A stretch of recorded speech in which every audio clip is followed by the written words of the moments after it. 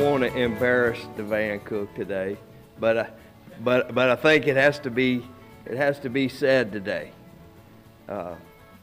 Incredible career you've had, Mr. Cook.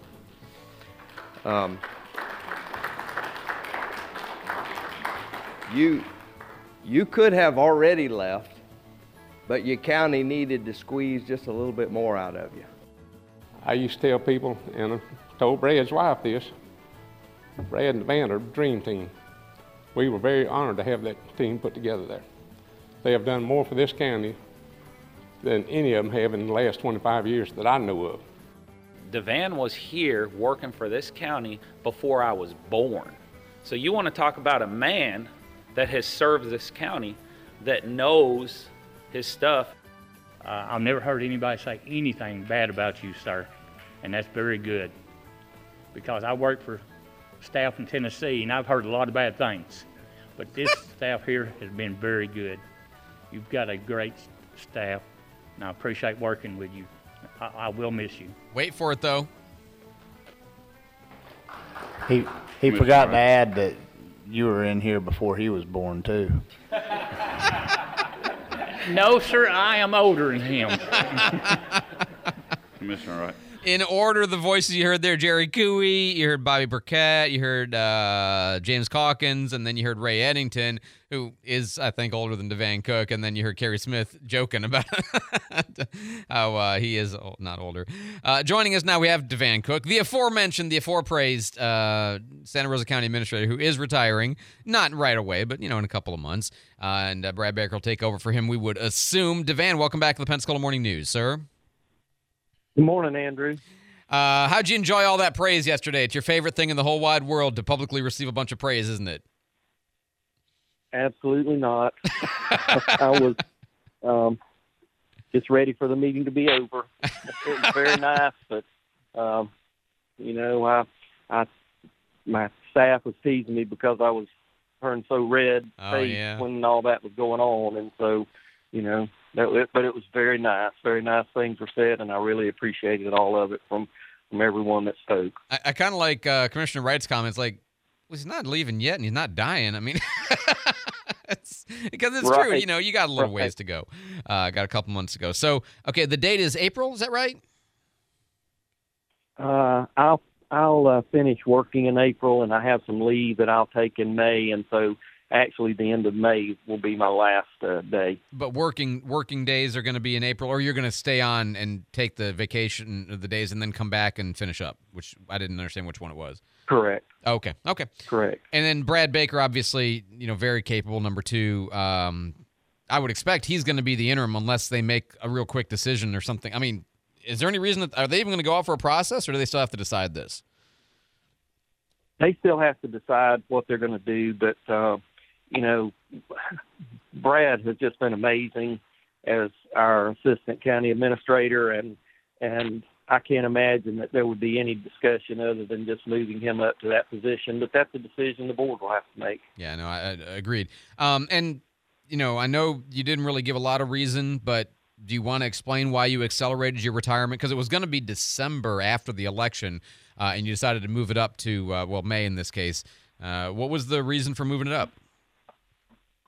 Well, I just decided I was ready, and the team was ready, and just felt like it was the right time. No need to hang on till December. That actually was December was when I started a long time ago, but decided that I was ready to finish up and start moving on with my retirement and spending time with Jan and my grandkids and kids. So I was ready. And this is 46 years, is that right? I've been there 45 years, about 45 and a half years when I retired. That is quite a career, man. That's very impressive. So you saw the example of Randy Jorgensen, and you thought, I want to have 6 Saturdays and a Sunday as well. Any chance you might, slingshot back, or maybe, go over to Milton, maybe run Milton? Does that sound like fun to you at all? Any chance? No, sir. No, sir. I'm good. I think this is good. It's a good choice. Blackwater River floating dock. This is kind of a sudden and very cool looking project. That's a nice park, and this is going to be a great addition to that park. We really, and it's really an unknown park, the Baghdad Mill site. A It's lot a of huge local park. residents I mean, are it's an starting to enormous use park, it. yeah. It is, and it's beautiful, and I think this floating dock will add a lot to it, where people can actually, come up to the park from the river. So we're really excited to get this project underway. No, I love that idea of being able to go to the water from there and to go from the water to there, because it really is, like you say, it's a kind of an untapped resource. It's the kind of thing you stumble on, you're like, what did I find? I mean, this is amazing. Right. You guys are in the middle of doing these town halls explaining to the citizens and taking their questions and input on the budget, right? I think you're doing one in each district, and you've got 2 this week? We have. We had one last night in Navarre. We have one tonight at the boardroom for the District 2, and then we have District 1 out at Pace Fire Department on Thursday. Very good. And if anybody wants to come, they can participate. And you're also getting input from the citizens. This isn't just explaining, but this is also listening to them, right? It is, and I will say we've not had the turnout we were hoping for, but for those that are listening, on our website, we do have a survey that residents can take. We have the information that we're presenting available for them to see. There's actually an email address if they do have questions that they can email directly and get information back.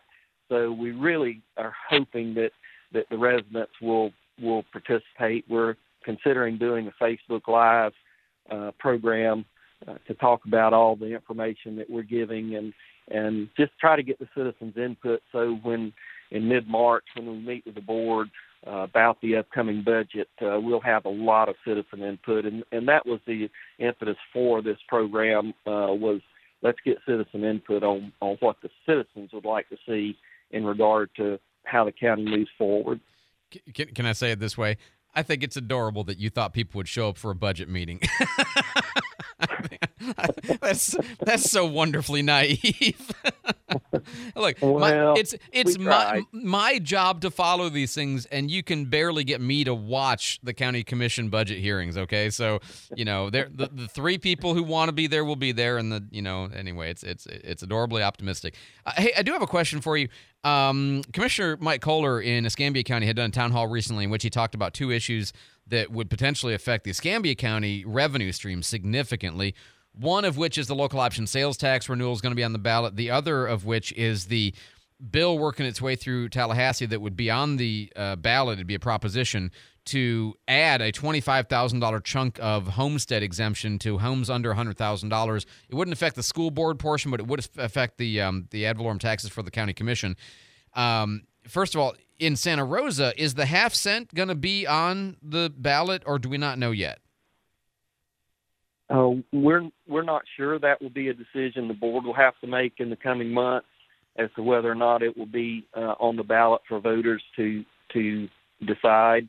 So that's one of the things that will be discussed in our budget meeting in March, and we'll have to get the wording to the supervisor of elections, I believe, in early April. So okay. That's a decision that's coming up soon. And I'm just rough math in my head. That's what, maybe $15 million a year for Santa Rosa County, the local option sales tax, the half penny? That's correct. And if it goes on the ballot, just for everyone's information, this half cent would only be used for transportation and drainage. It would not be used for anything else. That would be the reason for putting something like that on the ballot. Okay, and that would be to renew the existing, right? That wouldn't be to add a new one, or would it be to add a new one?